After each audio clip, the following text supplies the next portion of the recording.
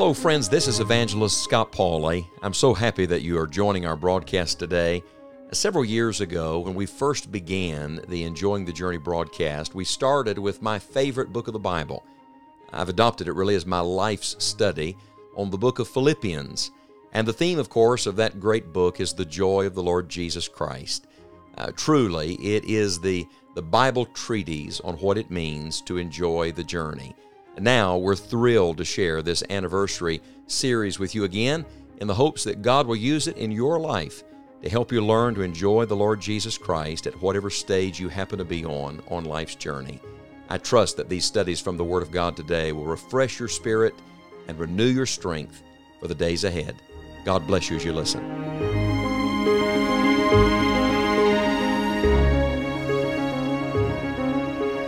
Someone once observed that today is the first day of the rest of your life. Now that's a profound truth, isn't it? I once heard someone say that yesterday is like a canceled check, and tomorrow is like a promissory note, and today is legal tender. It's the only thing that's negotiable. It's the only thing we have. With that thought in mind, I turn our attention again today to Philippians chapter 1. We've been discussing 3 days we must never forget. Now, the first day is obvious. It's the first day. It's the day you met the Lord Jesus Christ as your personal Savior. And the second day is the last day you're ever going to live on this earth and the first day of eternity. It's called in Philippians 1 verse 6, the day of Jesus Christ.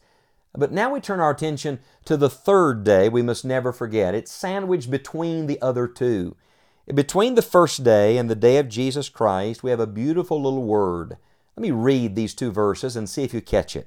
Philippians chapter 1 verse 5 says, "For your fellowship in the gospel from the first day until now, being confident of this very thing, that he which hath begun a good work in you will perform it until the day of Jesus Christ." Did you catch the word? It's that little word, that little 3-letter word, now. And friend, it's all you have. The third day you must never forget, if you're going to make the most of this journey with the Lord Jesus, is today. Don't miss today. You see, so many people miss today because they're bogged down in their past. They're living in something that they can never change. And then others miss today because they're always looking to the future. They're planning. They're preparing for a better time, another season. And they miss the fact that today is God's gift to them and that God is at work today. You see, our God is not a past tense or a future tense God. Our God is a present tense God. And do you remember one of His names when Moses said, "Whom shall I say sent me?" He said, "I am." I am what? Yes, all of the above, the self-sufficient, self-existent one. But watch, it's in the present tense. He's in the eternal now. That means that the great I am is at work in your life today, and He doesn't want you to miss it. Now, we said the day of your salvation is the first day. That's the Bible phrase, and that's true. We said that the day of Christ, or the day that we meet the Lord, will be another first day, and indeed it will be the first day of eternity.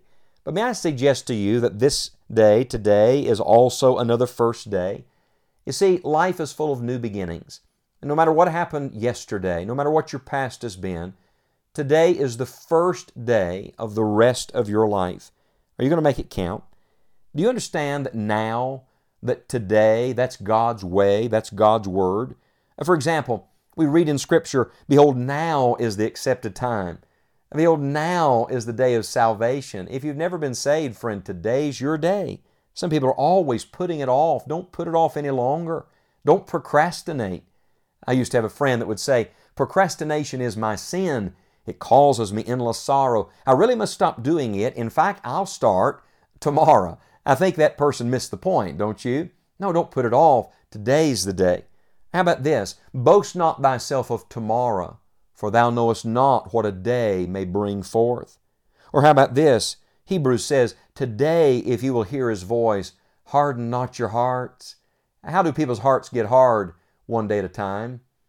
Today, saying no, putting it off until tomorrow. Do you remember the Lord Jesus was hanging on the cross, and that thief, that man who was dying for his own sins, cried out for mercy and said, "Lord, remember me when Thou comest into Thy kingdom."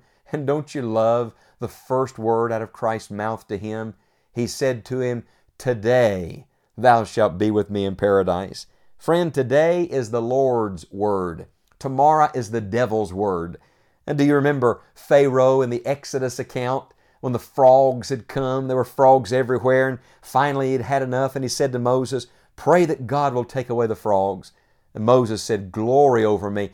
When shall I entreat the Lord for thee?" Pharaoh gave a one-word answer. I think it's the dumbest answer I've ever heard in my life. He said, "Tomorrow." One old preacher had a famous sermon he preached called "One More Night with the Frogs." And we laugh at it and we say how ridiculous. And yet we do it, don't we? We put it off till tomorrow.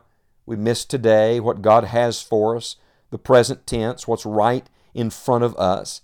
We've thought of our past. We've considered and planned for our future. But what about now?